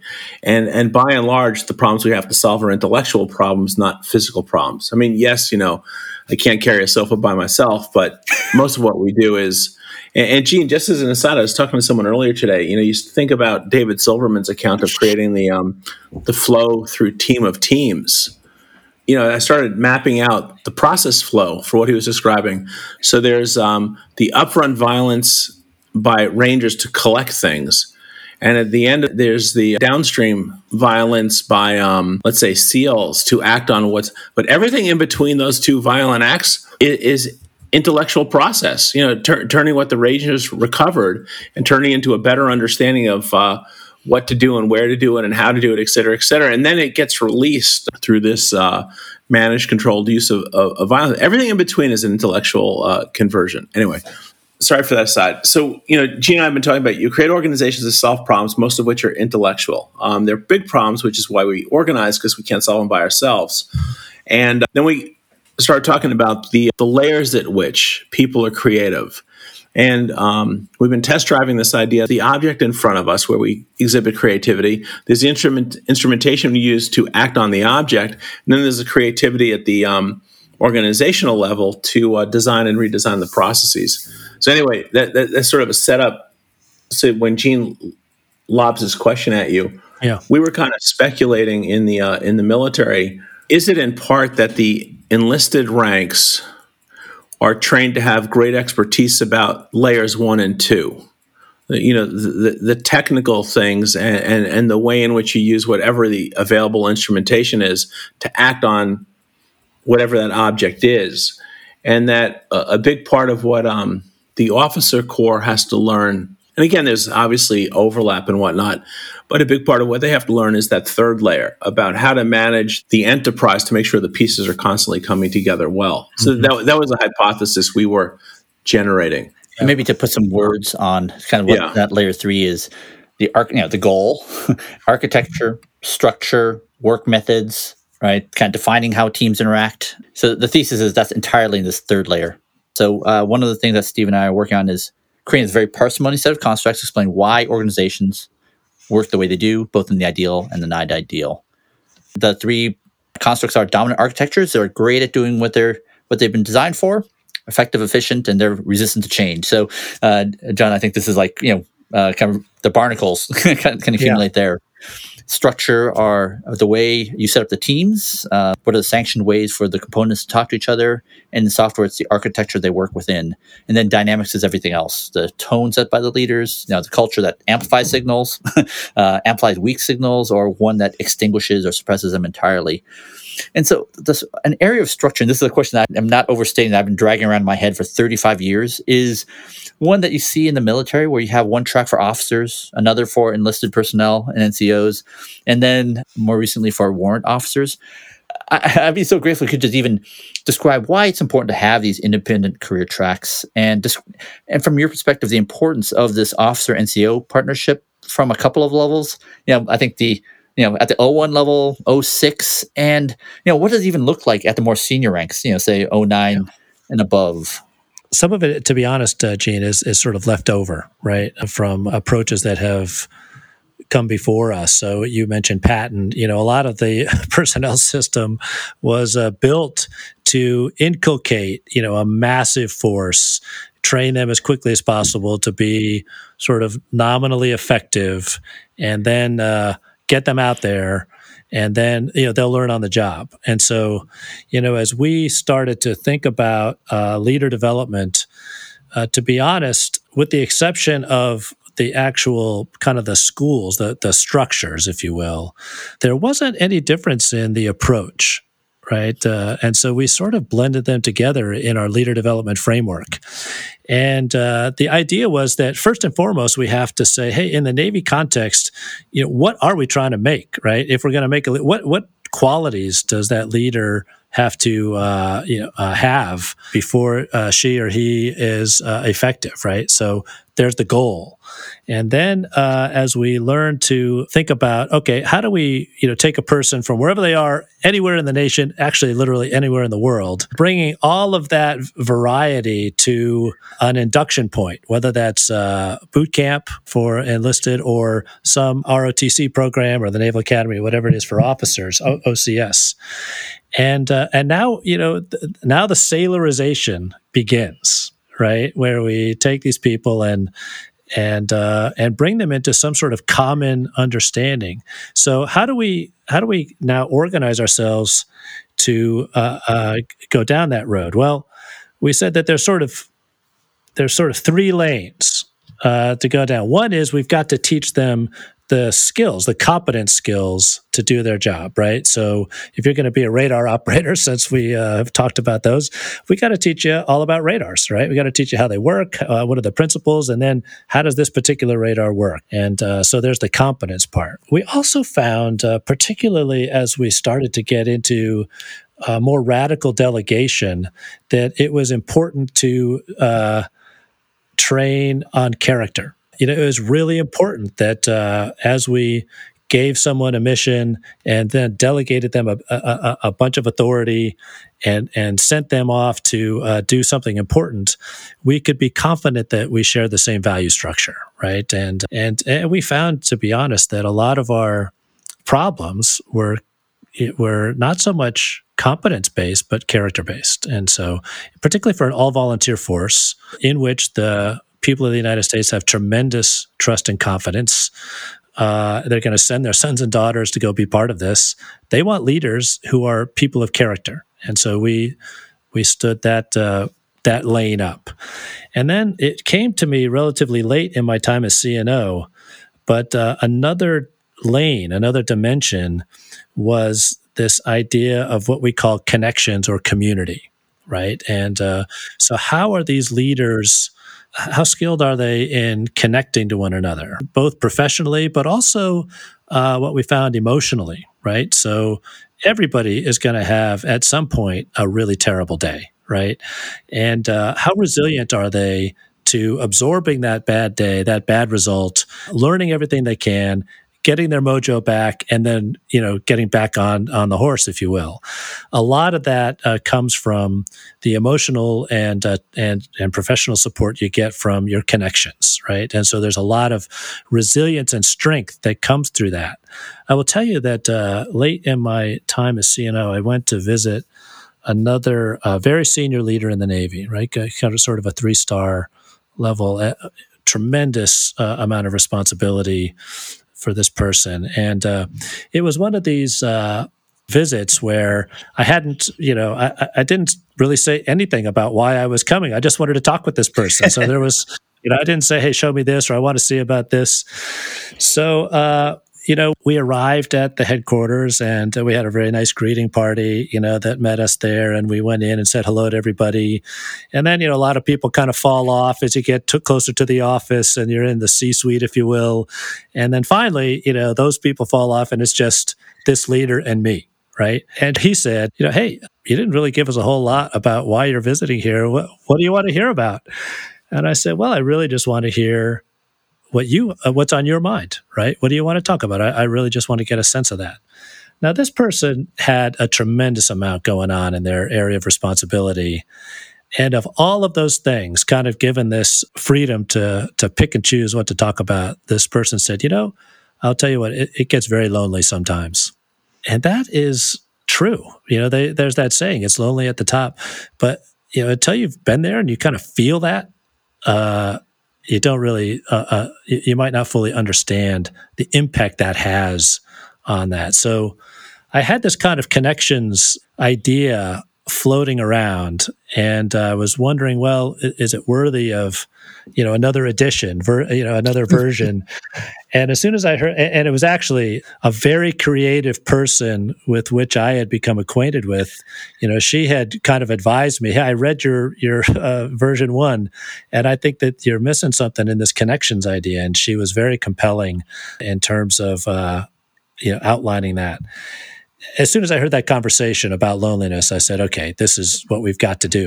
And so we started putting a lot more emphasis on, even at, so let's say, the 3-star level, one of the important dimensions of leadership is how well you're connected with your fellow 3 stars. They're like great white sharks, right? They're huge. They have a big part of the ocean to themselves, that's just the nature of it. But still, using technology and everything, how do they connect, share lessons, share stories, and support one another professionally and emotionally? So those are the 3 lanes, right? And then how do you move down those lanes? Well, there's formal schools, and we have a bunch of those. Then there's on-the-job training, and we have a lot of that, formal qualifications, watch standard qualifications, et cetera. And then there's self-learning. And, you mentioned Eisenhower and Patton, both of those tremendous self-learners, right? Those voracious readers. Those were the kind of the 3 motive forces to move down this road, this 3-lane road, to get to this objective of building the leader that we wanted to build. And that's kind of how we structured it. So that's another thing I'll send you, Gene, is the leader development framework. And you can kind of read how we put all that down. Sorry, there's like tears of joy dripping to my cheeks. And one of the things that Steve said once to me, he said, if you take a look at the current leadership ranks, at the senior leadership ranks, these are the people who won the tournament of the last century, kind of the 20th century rules of what we thought leadership was about, and they might be very unprepared for this. And so when you talk about these things that were obviously very important to you, things like how does leaders have a community that can support them, right? Right. Do you ever feel like if you were to talk to your predecessor 100 years ago and you had shared this, that you would get laughed at by them, that it would be so alien to them? Or do you think these were, if you look in the right texts, you would find evidence of this in the people that are held in such high regard in the naval community? I think you would find that it was much richer back then than perhaps it is right now. Really? Yeah. I mean, the conversations they had, the letters they wrote back and forth. You mentioned Patton. I think it was Patton who, I'll get this a little bit off, but not too far off. The orders that he got was, basically go to Europe, conquer same. I mean. That was about it, and they knew each other so well because they had grown up together, and they were because the stakes were so high, they had to be very honest in terms of confronting each other's strengths and weaknesses, and so I think that you would find that it was richer in terms of the interpersonal part back then, and technology is actually serve to make it more antiseptic right now than it was. So we have to fight to not become, a Facebook friend, but just a real friend to that person, complete with all of the strengths and weaknesses, the vulnerabilities, and everything that come with that. Is there an easy answer for why that's happened? When do you think that phenomena, that dynamic was reduced? I mean, in 50 years ago, 30 years ago, what is there an easy explanation for why that happened? I only have kind of my intuitive answer to that, Gene, and it's not backed up by any research at all. I think that the rise of social media has So I'll give you an example and kind of personal technology, I would say, beyond just social media. But so when I first was in the submarine force, I was a junior officer, and one of my collateral duties was the movie officer, right? And it was super important, because we go to sea for a long time. We had movies that were actually on these big reels, right? So you would get these movies down, and it would be 3 or 4 reels. You get maybe a dozen movies for an incredibly long time. So you better make them good, right? And so the movie officer was a high risk, high consequence job. And in fact, I remember getting chewed up by my first CO, Captain Pete Graff, who was just a terrific guy. He basically said, Richardson, if you get me one more movie with swamp in the title, I am going to kick you off the ship, right? So, because what we would do is then, the crew would get together in the crew's mess, and they would put these reels on a projector and pull down a screen, and everybody would get together and watch these. There was one deployment I made, 6-month deployment, almost all of it submerged. Every night we watched the movie Tombstone, right? I mean, every single night we watched that one movie. And, we could quote that movie verbatim, end to end. But it was the gathering together, really, that gave everybody that chance to just enjoy that camaraderie, all the support, all of the ribbing, all of the, the stuff that goes along with that. Fast forward, maybe even 10 years. Now, there's no more reels anymore. They're all on DVDs. And everybody's got a DVD player.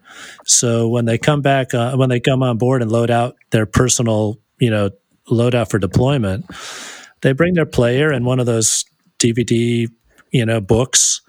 And instead of gathering in the crew's mess, they're more prone to just go to their rack, and they can turn on this thing, put on a set of headphones. And it's a very individual, perhaps isolated experience. And so I think that there's, something to this. And I think that the pendulum will swing back, Gene. I'm just confident that we're getting a greater awareness of this, and we'll learn to really capture the best of all worlds.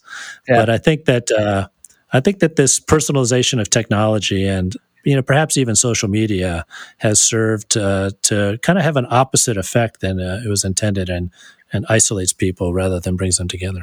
I love the work of Tim Ferriss, because he loves studying outliers. So, when he wants to study weight loss, right, he studies cancer survivors and Olympic athletes, because you end up with these kind of, some strange learnings can come from, these data points, 3-4 standard deviations away from the norm. Yeah, limiting cases. Yeah, exactly. And maybe just help me connect the dots. I mean, so I can imagine that happening at the submarine unit level, but what were the rituals or that were lost kind of at the senior ranks? So what are the missing rituals that normally would have created those relationships or nurtured those relationships? Yeah, well, I think it all builds on itself, right? So those shared experiences, it kind of goes again to leader development. Those shared experiences that they had, maybe by serving on the same command, but even if they didn't, it was happening across the Army or across the fleet or whatever it was. And then, they would be in a particular class together, and that would be a relationship that would last. And so there's really, to your point, there's nothing that prevents us from doing that now, right? Yeah. It's just somehow there's been a drift, it seems. Right. I can sort of see here's all the social interactions that would have normally happened that are now missing as the decades go by. Yeah, there are other options. Right. And in terms of relationships, I was at an Air Force event. I got to see Chief of Staff of the Air Force, General Goldfein, and the Chief Master Sergeant of the Air Force. Oh my goodness! Boy, do they make an impression. So it was his counterpart, the Chief Master Sergeant of the Air Force, Caleb Wright. And they were talking about something very similar about the high rates of suicide in the Air Force, and talking about just how important that was. And boy, you couldn't be in that room and not feel like this is something that was of incredible importance to them. And so that was notable. The second was their working relationship between General Goldfein and Chief Master Sergeant Wright. Can you talk about that relationship in your own experience? Whether it was as a '01, '06. Can you describe what that nature of that relationship and why that was important? Yeah, no, it's absolutely fundamental to doing business in the Navy and the Air Force and the Army, right? And each of those, kind of what you might want to call your senior enlisted advisor or senior enlisted leader, the character of it changes a little bit, but the fundamentals are the same. And I would say that, as a junior officer, a Navy chief, right, the Navy Chiefs Quarters takes great pride in knowing that one of their missions is to kind of shape and train these junior officers who come right out of school. We've got no fleet experience, and they're going to take us under their wing and turn us into effective naval leaders, right? And so that is just instilled in all the chiefs training, is that this is a big part of your responsibilities. But where I found it was amazingly effective was when I first took command of Honolulu, right? The submarine I commanded. It's an epic position on a submarine. It's called the chief of the boat, the Cobb. And, I had the best Cobb. His name is Billy Kramer. He is just like a brother to me still. I would say that 95% of the success of the submarine was because of Billy Kramer, right? I mean, because, most of the crew, I will tell you that they knew me by Captain, but they didn't know my name, right? I mean, Captain, what's his name? I don't know. His name's Captain. But, they knew what the Cobb's name was, and they knew what he had for breakfast that day, and they knew whether that agreed with them or not. And, because he was just in their life, right? And he was just such a terrific guy. And, just for instance, a new sailor would report aboard, and it's a nerve-wracking time for a young man or woman to report to this new command, this new submarine. And so there's a lot of nervousness and anxiety. Cobb Kramer would sit them down, like within their first week for sure, and say, hey, look, this is the way it's going to go. Your first year is going to be very hard, right? You're going to have to qualify. You're going to have to do your time in the galley. You're going to have to do all of these things. And it's going to be hard. And there's going to be times where it's going to feel, really hopeless, but you're going to get through it, right? And so take heart. And here's, kind of your mentor, your sea dad, who can help you in those times. And then if you need to, you come and talk to me. So, and then after that year, life gets a lot better. You're fully qualified. You're going to be a leader then, and you're going to help other people through this year, and you're going to go on to great things. So, hang tough for this year. Don't let that discourage you. And then he would say, okay, now we're going to call your mom. And it's like, what? It's like, no kidding. So what's your mom's number? And so he would call up and he would talk to this person's parents and say, hey, we have Petty Officer Smith on board here. I'm the chief of the boat of the USS Honolulu. He's good. He's safe. He's sound. He's looking good. And we got him. Here's my number. And if you've got any questions about, him at all or her, you give me a call and I will answer you immediately. Right. And so there was just kind of this, level of comfort, I guess, to ease all of that anxiety that the Cobb had. And sure enough, I had so many people respond to that, and it unfolded kind of exactly as he said.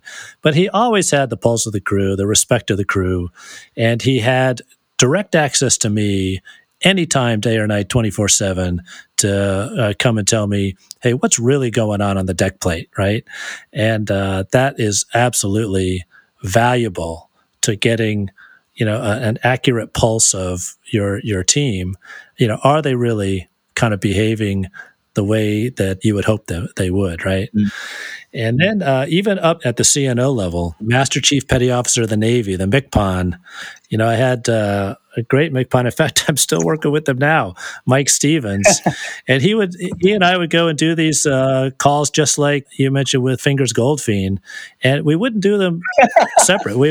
We would always do them together, and I would have some people come up to me and say, hey, that was really effective. You guys really kind of look like you like each other and, have fun together. I said, well, yeah, it's because we do. And he said, well, I'm going to try that. I was like, yeah, well, I hope, Yeah, please. Permission granted. It's a great idea. So that partnership, right, and that no kidding, honest way to have the enlisted community represented to you there, it was just absolutely critical to success. By the way, I have this big smile on my face as you're telling all these stories. And can you say with a little more detail, what is the area responsibility of Mike Stevens? You described so brilliantly, or Chief of Boat Billy Kramer. Kind of like what was on his plate back then in terms of there were almost none. There was almost no guidance. It's sort of like, look, Cobb, you go out there, you're going to lead the Chiefs' quarters. So, that's very clear.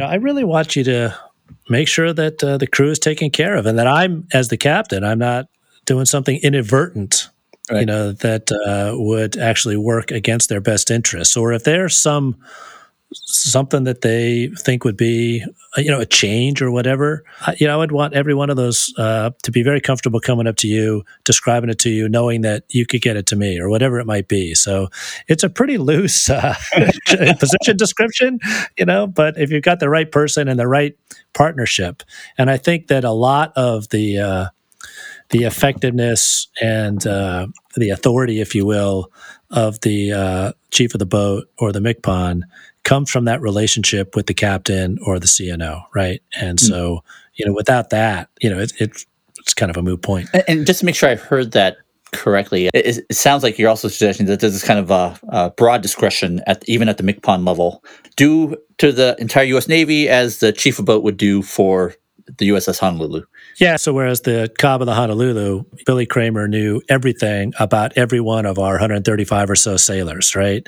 Their strengths, weaknesses, family situation, kids, all of that. He was just terrific.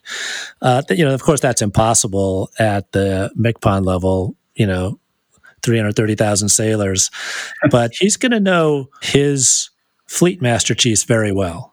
Right. So those people, the senior enlisted leaders for each of the fleet commanders. And he's going to be very mindful about, who should we pick for the next person to fill that role, given that person's going to be the fleet commander. How are we going to match these folks to make an effective team? And so, it's as structured as you might think would happen in the executive level. In fact, it is kind of an executive position.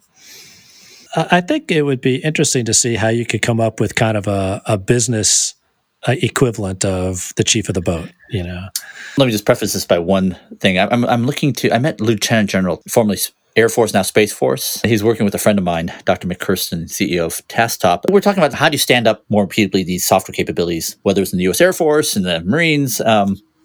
I'm sure there's a similar initiative in the U.S. Navy. He said something that I found incredibly impactful. The context of this specific quote was, what's preventing us from achieving our goals faster? Is it the technical capabilities or whatever? And I think Lieutenant General had this aha moment, says, oh, no, it's leadership. Yeah. What's missing is, we're missing that leadership capability. When you ask, hypothetically, what is the equivalent in a corporate structure of the MCPON? I've spent a lot of time trying to wonder, what is the software equivalent? As you find an organization is trying to build digital capabilities, no board is not talking about digital disruption. Is there something missing, or is it already there? Right. So do you have an intuition of where a software capability a company needs to go? Is it a role like in a MCPON? What does your intuition tell you about where these capabilities need to show up? I think, I'm going to have to learn from Eugene, what more about these software companies. Not as familiar as I probably should be, but I would say that a representative, sort of let's say the coders or whatever it might be, the people that are working at that level, who have so much knowledge of the challenges and opportunities, the person who can, and they also see obstacles and, all of that exists there. Having a representative for all of that part of the organization, which really makes everything happen, to the person who has a lot more authority, so you connect this knowledge to the authority. You can really, if there's a receptivity there, a willingness to listen, boy, you can just start knocking down obstacles. And that gets to your question. Why does this rule exist? It's just making everybody crazy going to these LARPs all the time. Why do we do that? And, the COB or the software equivalent of the COB can say, we don't see any value. There's just a giant frustration down there. And you can scratch your head and say, shoot, I don't see any value either. I never thought of it, to be honest. But now that you've brought it to my attention, I've got the authority to eliminate these things. So let's do that and come to a better, faster, more effective way. And, as we go through this revolution now, I think that there's going to be even more of a need to identify those obstacles that are sort of vestiges of the past ways of doing business that have no relevance anymore in a software world, But it's going to be kind of, back to the basics. I'm sorry to keep harping on this like a broken record, but how are you going to get your people to just, be as free as they can possibly be, instilled with all the trust and confidence that is founded on a common development program that you can just, unleash them as unconstrained as possible? And I apologize that, I feel like I might have inadvertently sort of slotted that software component, is the MIC, would it ideally show up just at the MICPON level? Clearly, I think the vision you're painting is like, no, at the most senior ranks of the officer level, right? If this is important, there's someone with authority and responsibility. One thing that I'm talking about now, as I continue to work in this space, is if you think about building a ship now, right? And historically, what we would do is we would have a team design the ship, build the ship, and then launch the ship. And it would, essentially be at its peak capability on launching. And then for a number of reasons, it would sort of become less capable over time, material or maintenance, the rest of technology moves forward. So its relevance, its relative capability decays over time until it goes into a maintenance period, sometimes a long and costly maintenance period. And then it gets kind of a refresh and it becomes more capable, and then you start again. So, but the modern way of doing it, I think, and software has a huge role to play here, is there's really kind of three levels, timescales involved with building a ship right now. So there's the hull and the propulsion system and those sorts of things. They're going to last for the life of the ship, which can be 40, 50 years, right? So put a lot of thought into that, very hard to change that out. And then that's the truck, if you will. Then on board that truck, there are systems that you load in. I'm preaching to the converted here, Gene, so correct me to 100% if I've got this wrong. But, those systems kind of move at Moore's Law types of timescales, right? They're mostly processors, computers, SCADA systems, those sorts of things now. And so that's the hardware that goes in the truck, in the hull. But now what we're seeing is there's another layer still, which is software. And the software really moves as fast as you can code it and validate it. And so now that makes better use of all those apertures, better use of all those systems, And so now when that ship is launched and goes out into its environment, because of software updates, it can actually get more capable over time, right? And if you could tighten that feedback loop, it becomes absolutely essential to learning faster than the enemy, right? Because you're out there and you're in the middle of whatever sea, close to the enemy. You detect some signal or some something that you haven't seen before, right? So your systems aren't attuned to it, but you've recorded it, and you send that record back. The people that are in the system design business, decompose it, deconstruct it, dissect it, come up with a countermeasure for it. It's all in software. Then they push that out to the entire fleet. The team that does that fastest wins, right? And so this time scale associated with software becomes fundamental to the speed at which the Navy learns.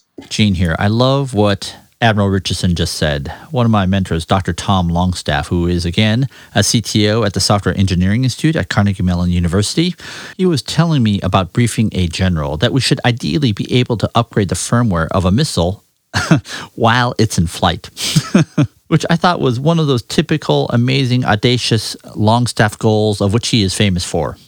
which I guess these days is maybe not so crazy. I think certain parts of the Air Force are actually demonstrating the ability to upgrade software in F-16s and U-2s while they are in flight. So maybe not so crazy after all.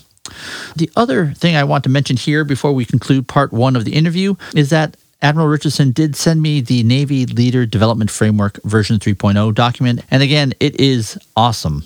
Like the Designing for Maritime Superiority document, the Navy Leader Development Framework addresses so much of what Admiral Richardson talked about. So it's about 20 pages long, and it describes the 3 lanes that everyone must progress down, the 3 ways to learn. So I'm going to read some sentences from the introduction because it's so good. It reads, the design for maintaining maritime superiority makes it clear that our Navy faces a competitive security environment unlike the past 25 years. Prevailing in an environment with this pace and complexity demands agility and urgency. It also demands maximum performance from our most important asset, our sailors. In support of this, we will be a dominant naval force composed of outstanding leaders and teams armed with the best equipment that learns and adapts faster than our rivals. Every person and every unit in the Navy will maximize their potential and be ready for decisive combat operations. To win, our leaders must enable our teams to think more clearly, learn more rapidly, and make better decisions more quickly and more accurately than our adversaries. And the Navy Leadership Development Framework describes how to achieve this imperative. So, next page is Why Leader Development 3.0, and describes the 3 lanes on the path. Lane 1 is competence. Develop operational warfighting competence. We must become experts at the jobs as we grow. An incompetent leader is a recipe for disaster. Lane 2 is character. We must continually strengthen our ability to behave consistently with our core values of honor, courage, and commitment. This keeps us worthy to lead our sailors. And then, as promised, here is Lane 3, developing intellectual and personal connections. Intellectual connections improve competence by sharing mental models, comparing notes, improving our ability to anticipate our teammates' next move. Isn't that interesting? Personal connections strengthen our character and resilience by building relationships. We share what we experience and seek to understand what's going on in others' lives, not only in mind, but in body and spirit as well. And later in the document, page 7, the 3 methods to progress down the path. Schools, offering formal education and certification, on-the-job training and qualification in our workplaces, and self-guided learning through reading and other forms of self-study. It's all in here. My favorite parts of the document is page 16 and 17, where it paints what you're expected to learn over the 30 years if you are an enlisted leader or an officer leader, broken down to how one progresses, every 1 to 3 years. It's really great. There will be a link to it in the show notes. So I hope you learned as much from this interview as I did. Coming up next will be part 2 of this interview. I will ask Admiral Richardson about the leader development process, especially at the most junior levels. I'll ask him about lowering the cost of change and how he thinks about it from a leadership perspective. And I get to ask him about one of the largest functional organizations of all in the U.S. Navy, that is the U.S. Naval Reactors Division, and his thoughts on what do you do when things go wrong in a complex system? How do you balance keeping people accountable and enabling the right types of learning? See you then.